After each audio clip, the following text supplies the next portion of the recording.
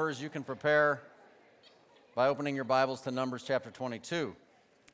Before we do that, I do want to take a second and remind us of one other announcement that's in your bulletin, and of course that's the upcoming missions conference. We call it REACH, and that'll be March 8th, 9th, and 10th. 8th is a Sunday, also Monday and Tuesday, and every year this is a highlight of the year, and we talk about our role in world evangelization and partnering and sending and all the wonderful things that go with that. I'm really excited about this year's conference. This year, we're going to be bringing in two very special missionary guests, the Vance family, who is going to the country of Kenya in East Africa, and a single brother named Brandon Smith, who has been living for the last 10 years, actually, in the North African country of Morocco.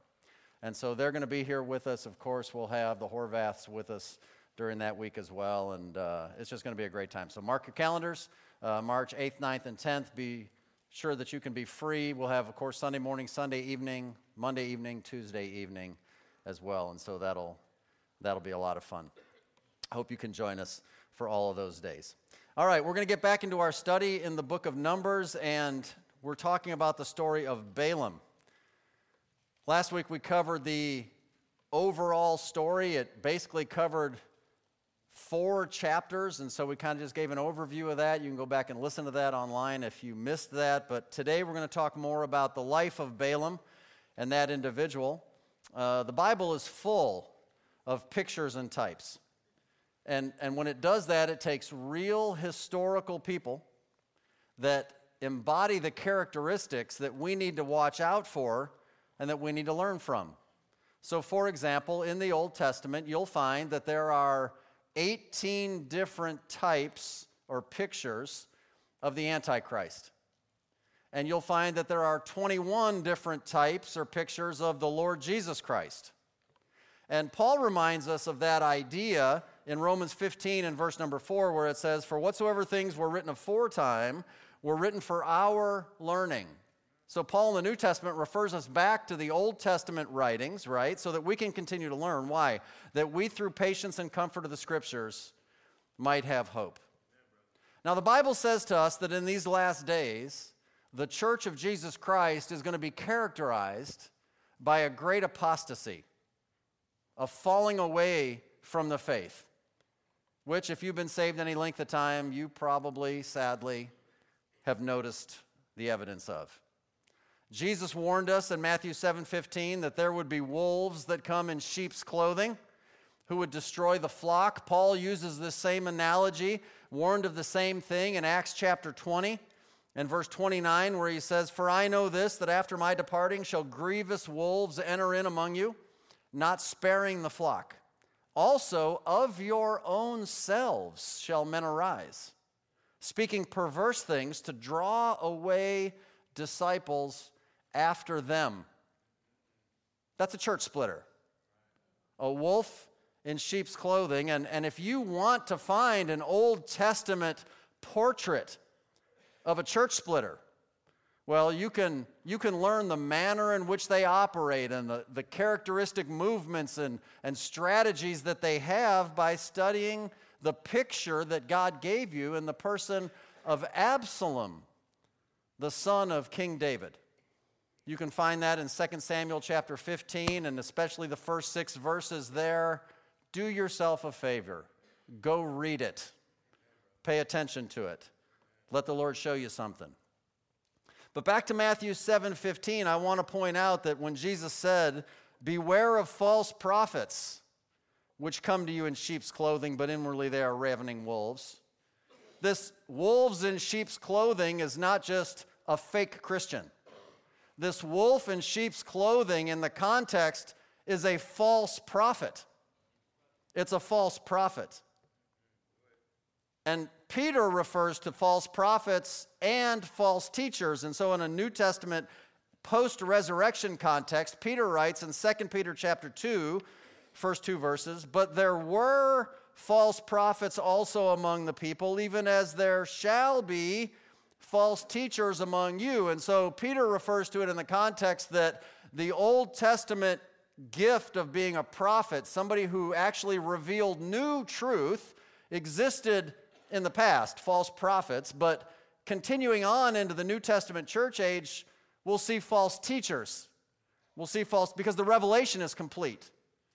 There shall be false teachers among you. What are they going to do? Who privily shall bring in damnable heresies, even denying the Lord that bought them, and bring upon themselves swift destruction. And many shall follow their pernicious ways, by reason of whom the way of truth shall be evil spoken of. And so there's characteristics to learn about a false prophet and a false teacher and the results of their work and their ministry. And because they exist, there'll be evil speaking going on about the truth. People will speak poorly of the truth.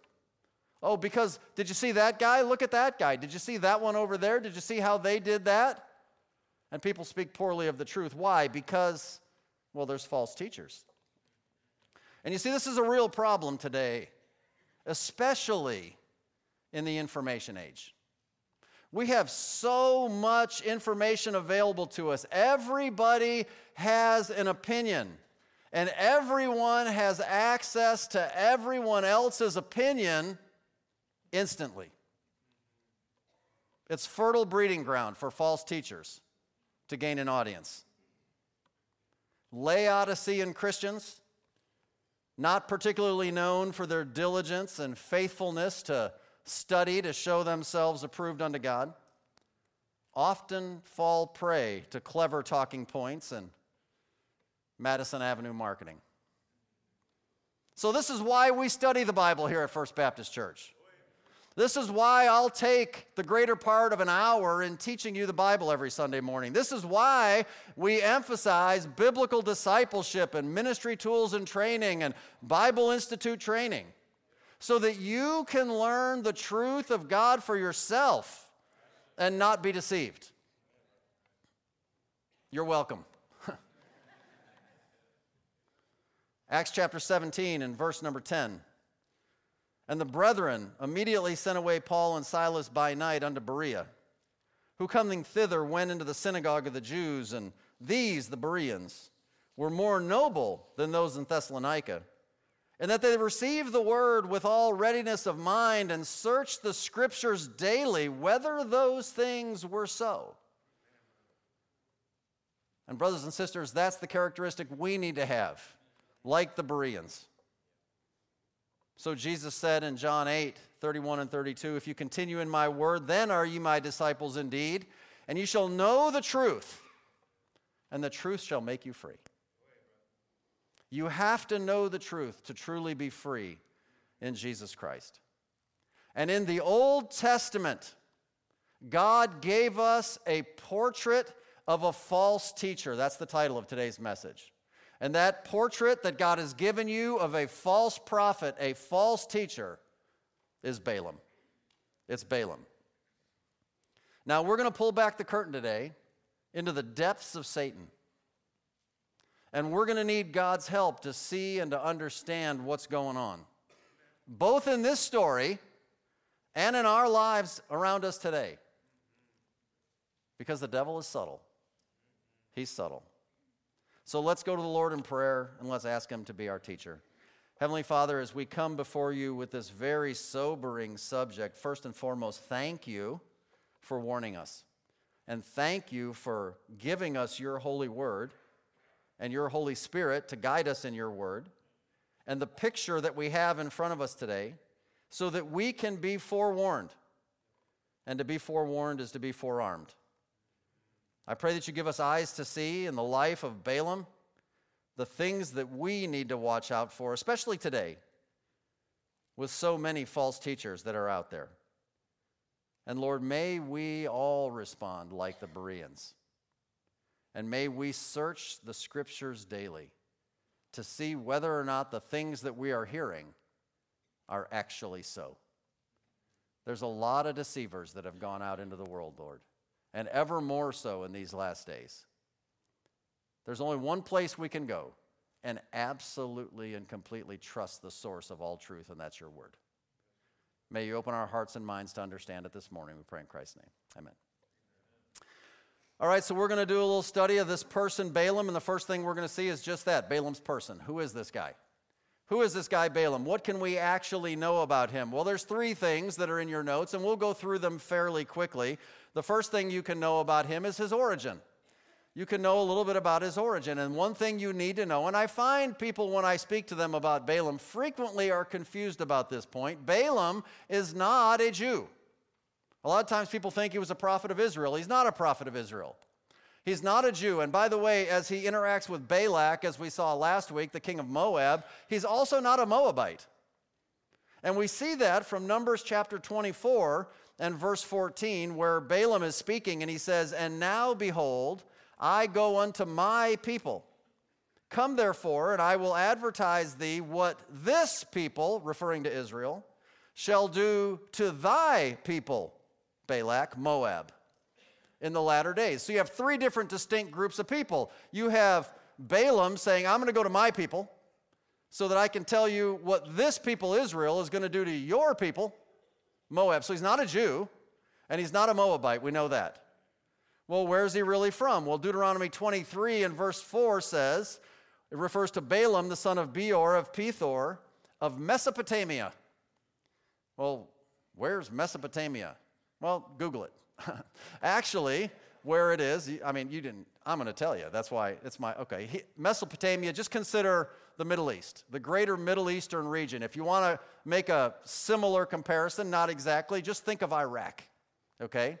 So if you want to make a comparison to a modern map, you might say that he's an Iraqi, okay?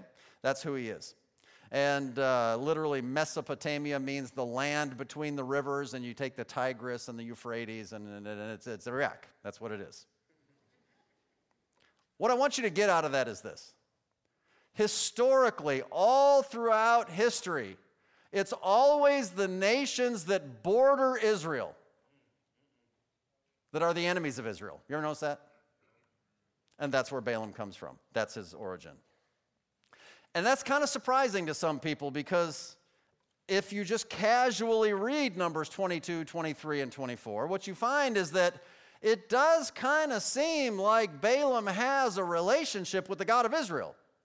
He talks to God, God replies to him, God tells him what to say, he goes and he says it, for the most part anyway. We'll dig into that today. But in actuality, he's not of Israel, which means he's not of God's family, which means he's not, if we want to use today's terminology, saved. He's just another religious poser. That's who he is. Well, what's his occupation? Well, he's a prophet. He's a prophet, and a prophet is somebody who heard from God and spoke to men on behalf of God. And the thing you need to get is this. He's not a prophet of Jehovah, the God of Israel. He's a prophet of Baal. He was called upon by Balak, the king of Moab. He called Balaam to call upon Baal, the false god. He's a prophet of Baal. That's who he is. And as a prophet of Baal, he had certain things that he was characteristically familiar with. So in the story of Balaam that we saw last week, we saw that as he went to call upon his God, that he made altars and sacrifices and bullocks and slaughtered them and did all that so that he could hear from his God. Well, if we compare, for example, what happened in the story of Elijah on Mount Carmel, and there were 450 prophets of Baal in that story in 1 Kings chapter 18, starting in verse 22, we find that the Baalite prophets are well familiar with this idea of making animal sacrifices on altars in order to call upon their God, see? That's who Balaam is. He's a Mesopotamian, Gentile, Middle Eastern prophet of Baal. And the third thing I want you to see about who he is his outcome.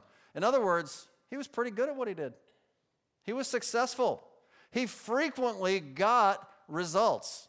And this we saw last week when we looked at Numbers 22 and verse number 6, where Balak's calling him and he says, "Come now therefore, I pray thee, curse me this people, Israel, for they are too mighty for me. Peradventure I shall prevail, that we may smite them, and I may drive them out of the land. For I wot," Old English word for know, "I know that he whom thou blessest is blessed, and he whom thou cursest is cursed. You're the man that gets results, Balaam. I need you to call on Baal. I need you to get the results. If you'll curse them, I know they'll be cursed. And I know we'll win this war. You see, but we know that even a broken clock is right twice a day. I mean, Balaam's not nailing it every time. And I want you to understand something else. Just because he had some results that were in line with whatever it was he was asked to do, that doesn't mean he was right. That doesn't mean he stood for God. You know that the devil has power to deceive, don't you? You know that's true. Do I need to remind you of 2 Thessalonians chapter 2 and verses 8 and 9, where it's speaking of the end times and coming into the tribulation and the revelation of the Antichrist, who in this passage is called that, capital W, wicked. And then shall that wicked, the Antichrist, be revealed, whom the Lord shall consume with the spirit of his mouth and destroy with the brightness of his coming, even him whose coming is after the working of Satan, notice, with all power and signs and lying wonders. This Antichrist is going to show up. He's going to get some results, y'all. He's going to be able to make things happen. He's going to have power and signs and wonders and miracles. And blind people, spiritually speaking, are going to fall down and follow him and think that he is who he claims to be, the return of Jesus Christ himself. But he's not. He's a poser. He's a poser. That's who Balaam is. Okay, so now that we understand his person, let's look at the second point, his preaching. What did he actually say? I mean, what really was the message that Balaam had for Balak? Well, at face value, the first point, I mean, it looked pretty good. And we saw some of this last week. We're saving the other side of the coin for today. So last week we read several places, but for example, in Numbers 22, verses 12 and 13, and God said unto Balaam. Now notice, Balaam is looking for an answer. God actually speaks, and he says, thou shalt not go with him. Right? Balak sent the entourage. He said, hey, you need to come meet the king. The king wants you to do something. Thou shalt not go with them. Thou shalt not curse the people, for they are blessed. And Balaam rose up in the morning and said unto the princes of Balak, get ye into your land. The Lord refuseth to give me leave to go with you. So you read that and you're thinking, cool. God said don't go. He said to them, well, I can't go, sorry. You might also remember a little further down in the chapter in verse 18, because they came back with more people and more stuff, right? And Balaam's answer sounded awesome. Balaam answered and said unto the servants of Balak, if Balak would give me his house full of silver and gold, I cannot go beyond the word of the Lord my God to do less or more. And all God's people at that time would have said, amen, because that sounds really good. And actually, at face value, it is really good. And I'm not going to repeat what we went through last week, but you can read 4 distinct specific prophecies that are very positive, that talk about the blessing of God over Israel that come through chapters 23 and 24. But Jesus Christ reminds us in John chapter 7 and verse 24, judge not according to the appearance, but judge righteous judgment. Do you know what righteous judgment is? Of course you do. It's found right here. You see, if it's not found here, well, you know, it's iffy. This is righteous judgment. That's how we're supposed to judge.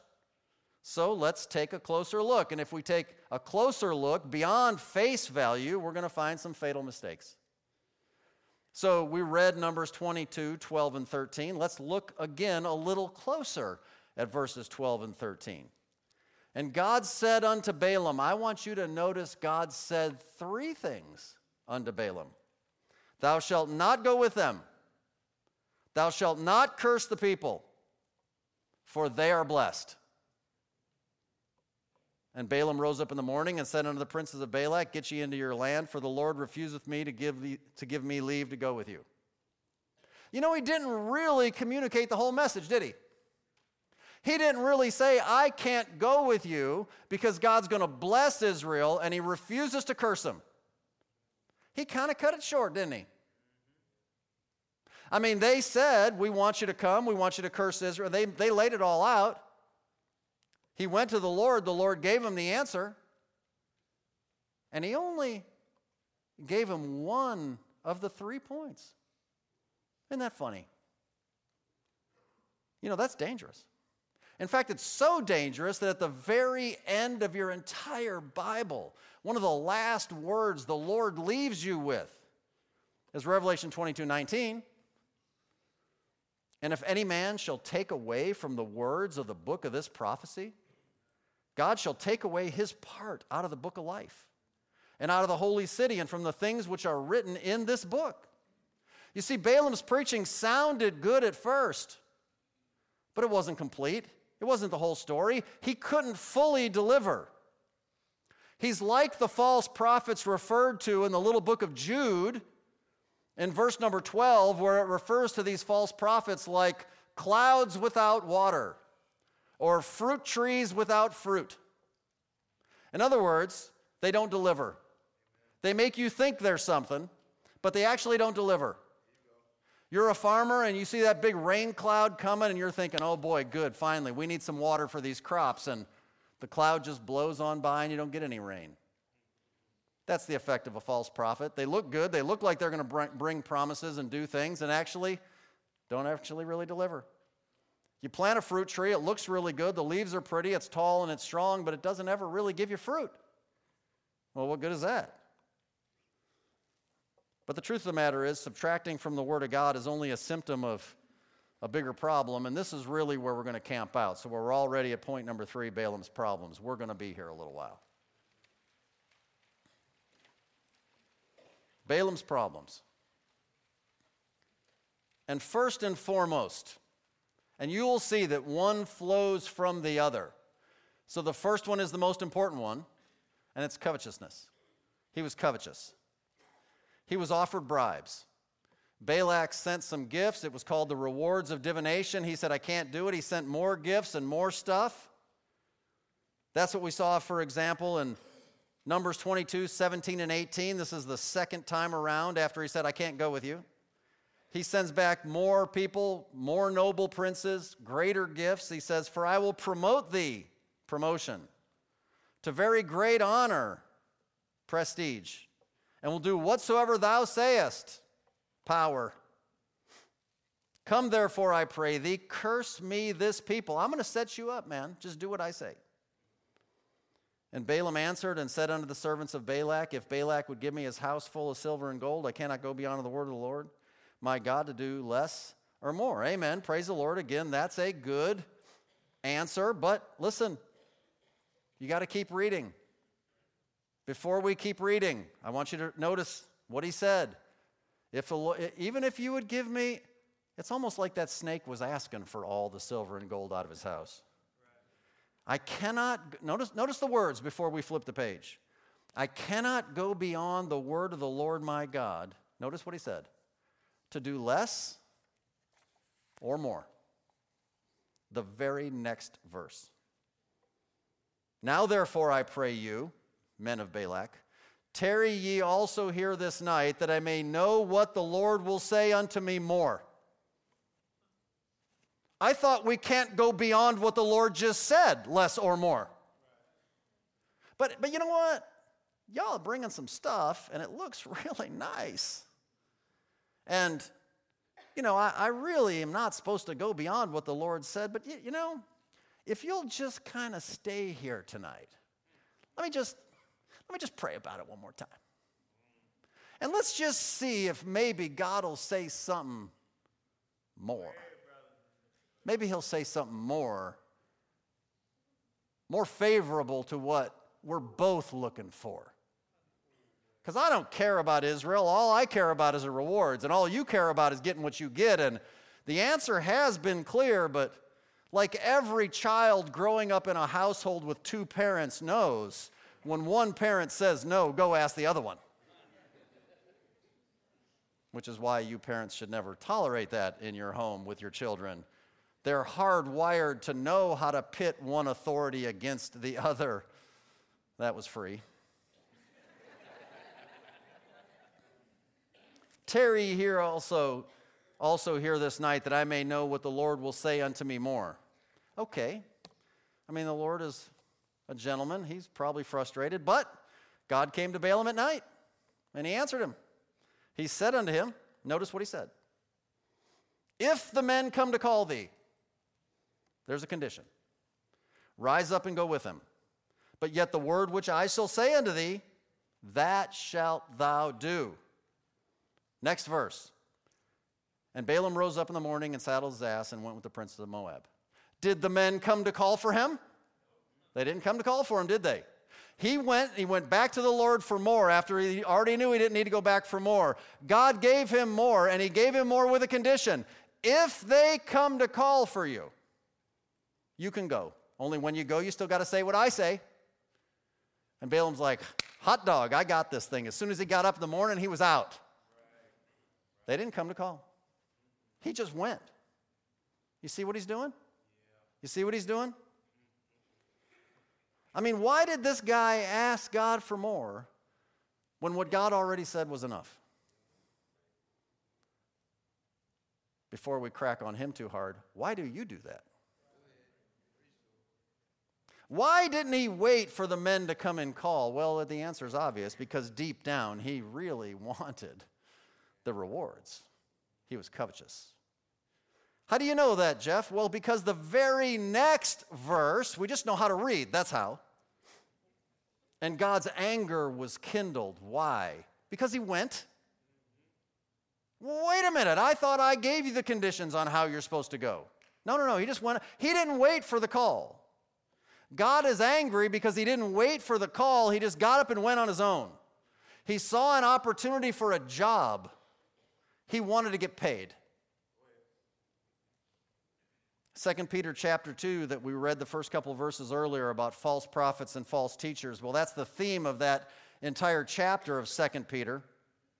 So a little further down in 2 Peter chapter 2, in verse number 15, it says this, talking about false prophets and false teachers, which have forsaken the right way and are gone astray, notice, following the way of Balaam, the son of Bosor.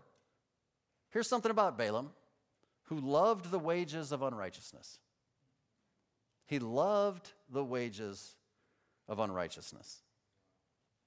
You know, loving the wages is the root of all evil, right? 1 Timothy 6, 9 and 10. But they that will be rich fall into temptation and a snare, and into many foolish and hurtful lusts, which drown men in destruction and perdition. For the love of money is the root of all evil. Money of itself isn't evil. The love of it is, which while some coveted after, they've erred from the faith and pierced themselves through with many sorrows. He loved the wages of unrighteousness. The unrighteousness specifically is the fact that he's behaving simply like a hired hand. The Bible calls that an hireling. That's the word. It speaks to his motivation. What motivates him to do what he does? It's the wages. It's the wages. So Jesus Christ says in John chapter 10, and we'll get a running start from verse number 10, the thief, the devil, the thief cometh not but for to steal and to kill and to destroy. And I am come that they might have life and might have it more abundantly. Amen. I am the good shepherd. The good shepherd giveth his life for the sheep. But he that is an hireling and not the shepherd, whose own the sheep are not, seeth the wolf coming, and leaveth the sheep, and fleeth, and the wolf catcheth them, and scattereth the sheep. The hireling fleeth because he's an hireling, and careth not for the sheep. And there's a lot of people, in fact, friends, listen, far too many people today, circa 2020, love the wages of unrighteousness in the ministry of the Lord. It's a job to them. They are hirelings. They don't have the sheep as their own sheep. Ultimately, we're all the Lord's sheep, I get it. But they don't feel the calling on their life. They just get up and go out on their own, and they want the job, and they want the rewards, and they want the pay. And they'll sell the truth down the river every single time if they can just get the prestige and the position and the honor and the power and the paycheck. And I don't want to take us down a road we don't need to go down, but you don't have to look very far. Because sadly, there have been men who have come out from this very ministry, who have gone and gotten a job somewhere, and while they got that job in a church that believed very different things that they were ever trained and taught to believe here, they just cast their doctrine aside because now I got a job over here at this church. The way of Balaam. The way of Balaam. Listen, people that get into that at the very beginning, they probably don't even realize they're getting into it. It's a trap. The devil is subtle. They grow up. They believe the Bible. They even really like God a lot. And ministry seems like a really cool job. Boy, it better be more than just that. It better be more than just that. It ain't that cool.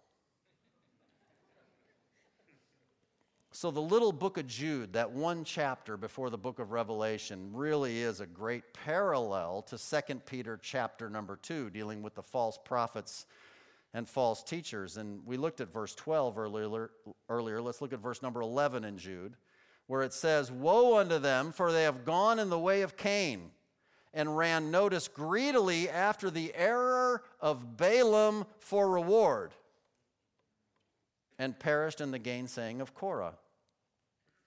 So once they got the reward, well, these people in this category, well, they got the reward. They got the job. They got the church spot. They got the money coming in now. They got the position.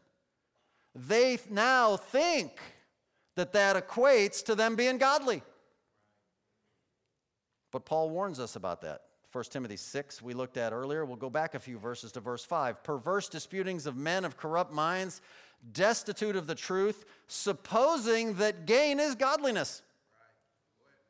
And the Bible tells you, "From such withdraw thyself." But godliness with contentment, now, that's great gain. That's great gain. That comes from God calling you. Not you just getting up and going on your own because, well, there's a paycheck dangling out there. He's covetous. But his covetousness led to our next point, and that is that he was now conflicted. Of course he's conflicted. It flows from being greedy. Every time Balak offered Balaam reward, he wanted it. Don't kid yourself. But at the same time, every time God told him what to say, well, he kind of wanted to do that too. So he was conflicted. And because of his desire to serve his God and receive rewards, well, he was double-minded. Jesus warns of this in Matthew 6:24. "No man can serve two masters, for either he'll hate the one and love the other, or else he'll hold to the one and despise the other. Ye cannot serve God and mammon." God lays out the line and he makes it clear. It's a physical, spiritual impossibility. You can't do it. You better pick. You think you're going after both. You're going to lose one. And James warns us in James chapter 1 and verse number 8, "A double-minded man is unstable in some of his ways." No, in all of his ways. A double-minded man is unstable in every single thing he sets out to do because he's double-minded. He's not focused. He's not set on the goal. So Balaam's covetous and he's conflicted, and since he couldn't settle this conflict in his heart, well, then he continued to be our third point, and that's confused. His internal conflict caused him to be confused. You'll see as we continue now into more of chapter 22 that his perception of things, well, it wasn't that good. First and foremost, in his mission. You see, Balaam thought he was doing the work of the Lord when he went out with the servants to meet Balak. But actually, God was standing to oppose him. He's like the people Jesus spake of in John 16 and verse number 2, where it says, "They shall put you out of the synagogues, yea, the time cometh, that whosoever killeth you will think that he doeth God service." People killing the work of God thinking they're serving God. They're confused. So we go back to Numbers, and we pick it up in verse 22 where we left off in the last time. God's anger was kindled because he went, and the angel of the Lord stood in the way for an adversary against him. Now he was riding upon his ass. Can I just say, in case you don't know, that that's a word that literally means a donkey? I think you know that, but we're going to read the Bible, and just so we can minimize the giggling, I'm going to read the Bible, okay? You good with that? So that's what he's talking about. He was riding upon his ass, and his 2 servants were with him, and the ass saw the angel of the Lord standing in the way, and his sword drawn in his hand, and the ass turned aside out of the way and went into the field.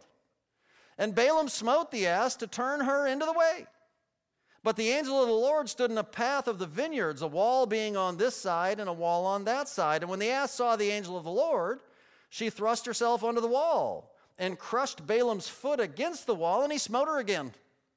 And the angel of the Lord went further and stood in a narrow place, and when there was nowhere where to turn, either to the right hand or the left, when the ass saw the angel of the Lord, she fell down under Balaam, and Balaam's anger was kindled, and he smote the ass with a staff. Now, it is kind of interesting that if you took the time to do some cross-referencing, you find that an ass, a donkey, is a picture in the Bible of a lost man. For reference, you can see Job chapter 11 and verse number 12. Is a picture of an unsaved man, and you could study the characteristics of donkeys and their stubbornness and their unwillingness to follow orders, and, well, you've got a good picture of lost people. So this donkey that represents a lost person sees the angel, but Balaam doesn't. Isn't that interesting? Because false prophets get so confused about what's right, they can't even see things a lost man can see. So he's confused in his mission. He's also confused towards his master. I mean, think about it. Balaam was confused about which deity he was even talking to. Remember, he's a prophet of Baal, not a prophet of Jehovah. And remember, he was going through the procedures that the prophets of Baal go through to hear from Baal. And he was calling unto Baal. And he got an answer. Because while he was calling unto Baal, the God of Israel just decided, I'm going to go ahead and just throw in an answer right here. And God stepped in and was talking to him, but I'm telling you, he had no idea that it was Jehovah God. He thought he was talking to Baal. He's a Baalite prophet. That was his job. But it's an amazing thing, because God is monitoring all of history, and he can insert himself anytime he wants, anywhere he wants. And Balaam didn't even know it. You say, I don't know if I believe that. Okay, well, believe whatever you want, but it's the exact same story of Saul of Tarsus. You remember Saul of Tarsus before he gets saved in Acts chapter 9? He was a Jewish Pharisee, and he was out persecuting and killing the real Christians. And while he was doing that, he thought he was doing God's service, didn't he?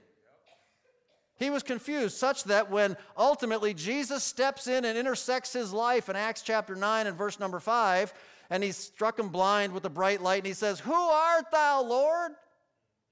Saul didn't know, who are you? I don't even know. And the Lord said, I'm Jesus, whom thou persecutest. It's hard for thee to kick against the pricks. Saul didn't even know who he's talking to. Balaam didn't know who he's talking to. He was confused. And maybe worst of all, if that's possible, he's confused in his mentality.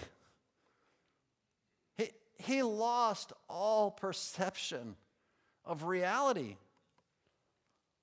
Let's continue in the story, 22, 28. And this is the part that, everybody's familiar with. And the Lord opened the mouth of the ass, and she said unto Balaam, now the donkey's talking. What have I done to thee that thou hast smitten me these 3 times? What? What up, dude? Man, you think that's weird? Okay, your mind's going to, Shrek. I get it. That's not what's so weird. What's even weirder is the next verse. Balaam said unto the ass, because thou hast mocked me, I would there were a sword in mine hand, for now would I kill thee. Well, the ass ain't going to go with that. He is going to answer. The ass said unto Balaam, am not I thine ass, upon which thou hast ridden ever since I was thine unto this day? Was I ever wont to do so unto thee? Haven't I been good to you? Haven't I done everything you've ever asked me to do? Have I ever done bad unto you? Well, Balaam, he said, well, no, you're right. I mean, can you picture this thing? He's talking to a donkey. I mean, he's so confused. He has lost his ever-loving mind. And I say that because I want you to understand that when the Bible gives us stories from the Old Testament or the New, this is actual history. Jeff, you really believe this actually happened? This isn't just symbolic to illustrate something? No, I actually believe it actually happened. Well, I think that's crazy. Well, I don't really care. And I'll show you why in just a second, but just back to the story for a second. Balaam was just so consumed with fury that he couldn't make his progress to get to Balak, who was going to give him the rewards. That let's not talk about the donkey talking. Let's just consider the donkey Balaam's mode of transportation. Maybe this will help you get your hands around it. So let's just call Balaam his ride. And you think, how stupid. He's talking to the donkey, and the donkey's talking back to him about the direction and the progress they're going. How many of you have Bluetooth in your car? How many of you have a car that tells you where to turn and not turn, and you turn one way and it says wrong direction, recalculating? And you're like, well, and you talk to the car. And you say, well, that's stupid. Well, I'm not going that way. Make fun of Balaam. Go ahead. That book knows everything, man. Listen, that donkey detour, that was actually to stop his madness. 2 Peter 2:16, but was rebuked for his iniquity. The dumb ass speaking with a man's voice forbade the madness of the prophet. And then continuing on, 22:31, the Lord opened the eyes of Balaam, and he saw the angel of the Lord standing in the way, and his sword drawn in his hand, and he bowed down his head and fell flat on his face. And the angel of the Lord said unto him, wherefore hast thou smitten thine ass these 3 times? Behold, I went out to withstand thee. Why? Because thy way is perverse before me. Because he left without waiting. Because he was greedy for reward. And the Lord continued to say, and the ass saw me and turned from me these 3 times. Unless she had turned from me, surely now also I had slain thee. She saved your life. And saved her alive. And Balaam said unto the angel of the Lord, I've sinned. For I knew not that thou stoodest in the way against me. Now therefore, if it displease thee, I'll get me back again. Okay. I was so confused. I lost track of all my bearings. I'm sorry. I'll quit. I'll go back. I won't go.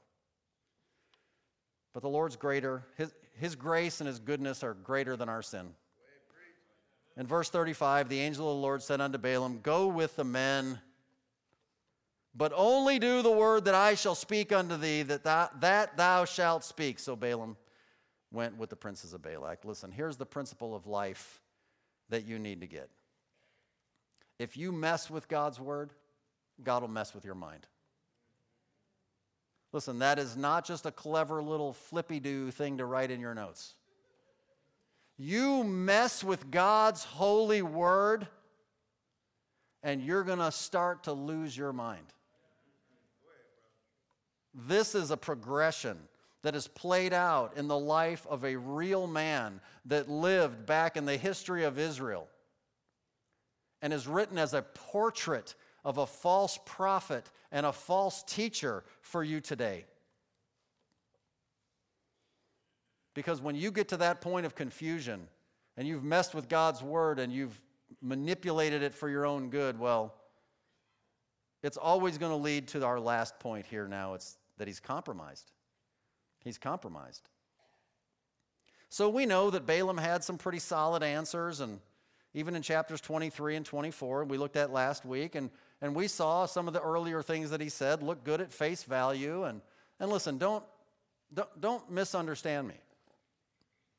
I get it. I do. I understand that not everybody hyperanalyzes every single word that is spoken, although I would say that you should when it's God's word.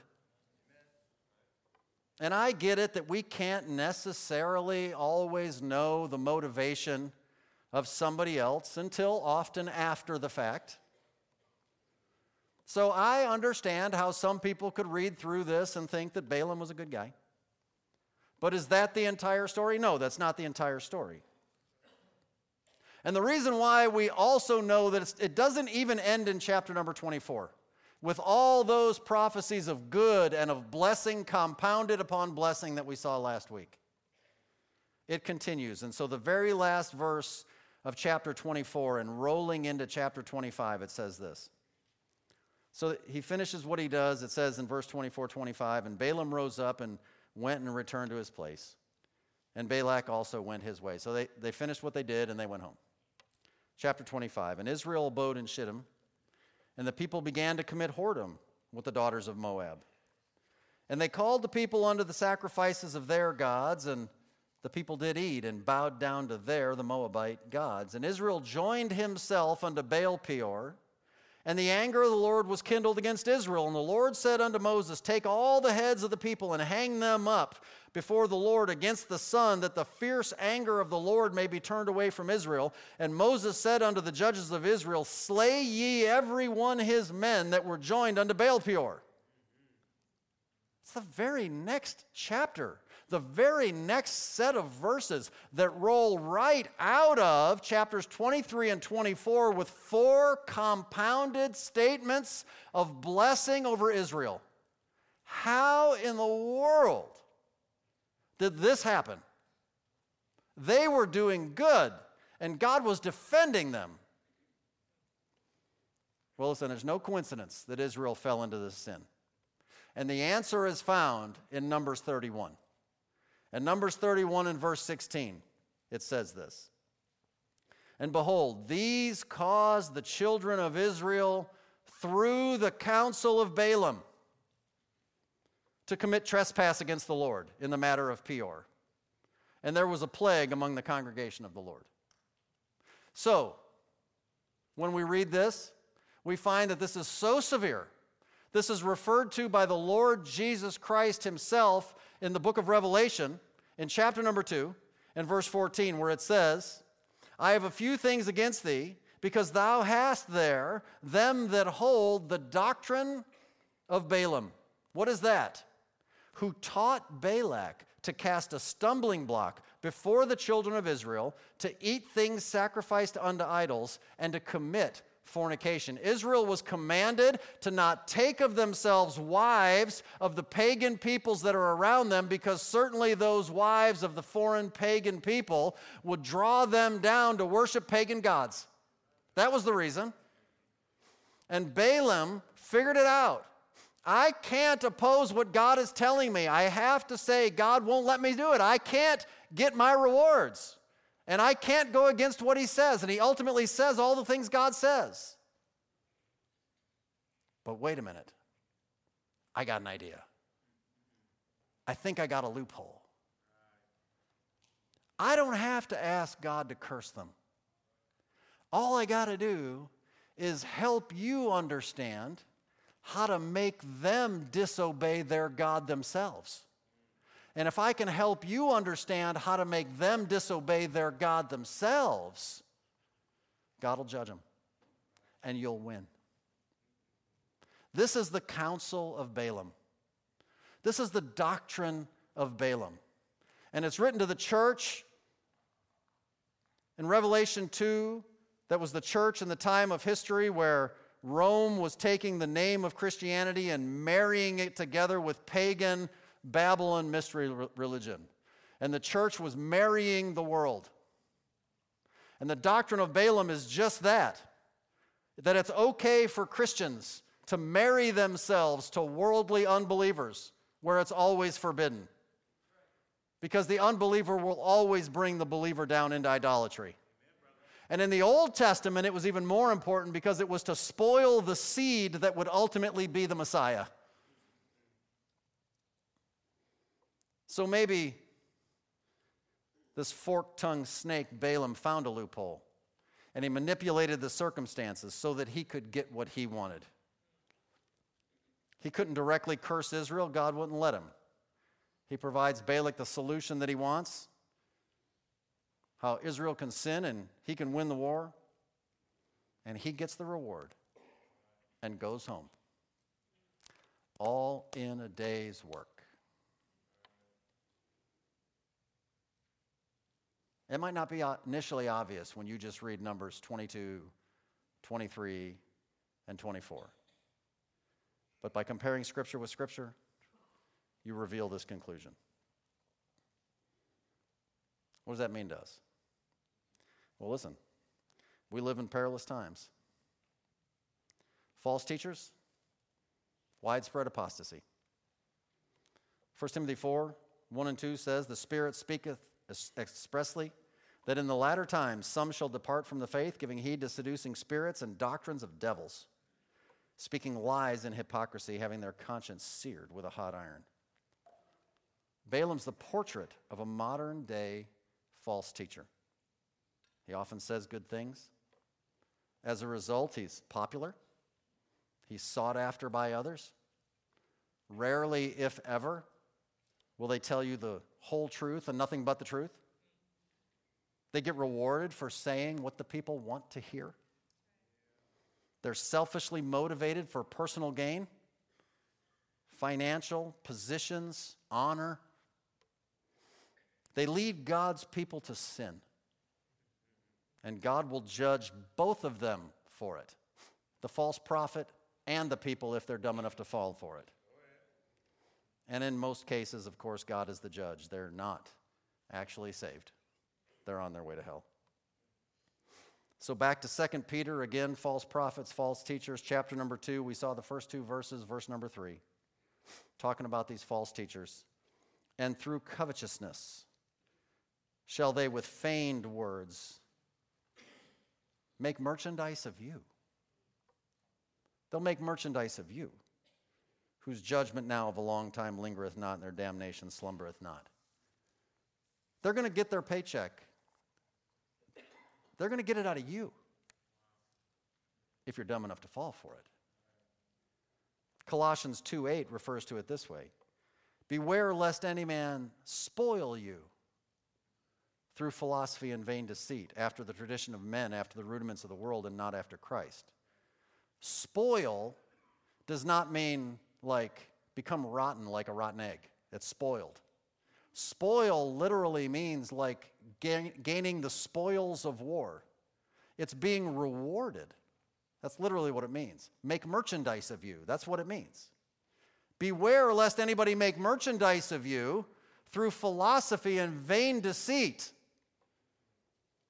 You know what the study of religion is in higher education? It's a subcategory under the branch of education that is philosophy. You get a doctorate of theology, it's a PhD, it's a doctorate of philosophy. You better beware of philosophy. You better make sure you got the words of Christ. Don't believe everything you hear. Just because somebody's on TV or has a big church or sounds eloquent or writes books or sounds smart, doesn't mean anything. Doesn't mean anything. So what should you do? Well, be a Berean. That's what you should do.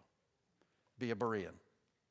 Jesus said in Luke 21:36, "Watch ye therefore and pray always, that you may be accounted worthy to escape all these things that shall come to pass, and to stand before the Son of Man." John wrote, 1 John 4:1, "Beloved, believe not every spirit, but try the spirits, whether they are of God, because many false prophets are gone out into the world." How can you do that? Obviously, 2 Timothy 2:15, "Study to show yourself approved unto God, a workman that needeth not to be ashamed, rightly dividing the word of truth."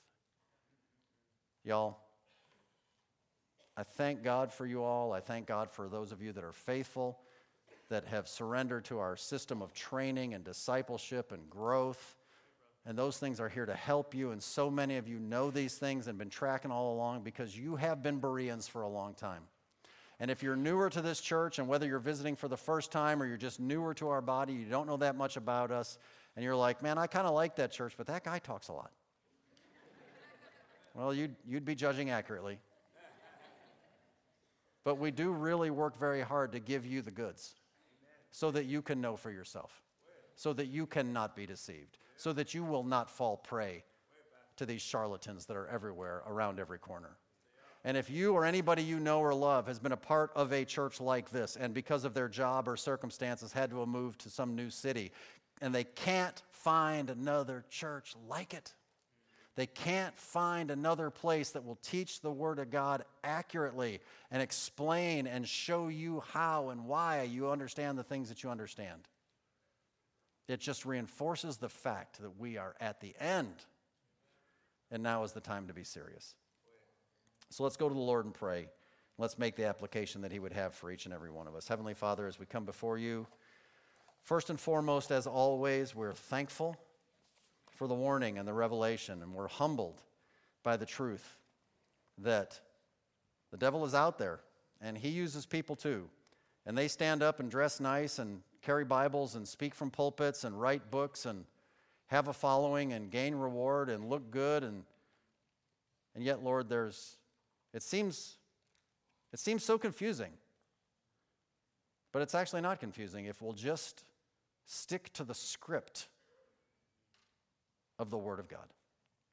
If we would study to show ourselves approved. If we would understand the right divisions in the Word of God, then we're protected. So I pray, Lord, for each and every one that's here that would say that they know you as Savior, but they've never taken the step to surrender to systematic training and discipleship, that they would finally do that. Maybe just write on their card today that I want to sign up for discipleship. Or I've done discipleship, but I want to do the ministry training, and I want to sign up for that. Lord, we have to be prepared. Lord, maybe there's some people here who just have never, they're blown away by this. This is just almost overwhelming for them, because they're not even sure that they have a home in heaven if their life would tragically be taken from them before the day is over. I pray, Lord Jesus, if anybody's here and they're not sure that they're saved, that even right now, just in their own words, they would just cry out to you for forgiveness of sins, that they would begin that new relationship with you today, that they would just say, "Lord Jesus, thank you for dying on the cross for my sins. Please forgive me of mine and come into my heart and my life. I surrender everything I know about me to everything I know about you. And I'll follow you all the days of my life. Teach me, Lord. I don't understand all this stuff, but teach me. And wherever you take me and whatever it costs me and wherever we go, Lord, I'll go with you. Whatever you'd have us to do, Lord, I pray that we would do it. I pray you'd bring revival to our church. I pray that our church would be a beacon of truth and light in a dark, dark day that we live in. And I pray it all be done for your honor and your glory. I pray in Christ's name. Amen.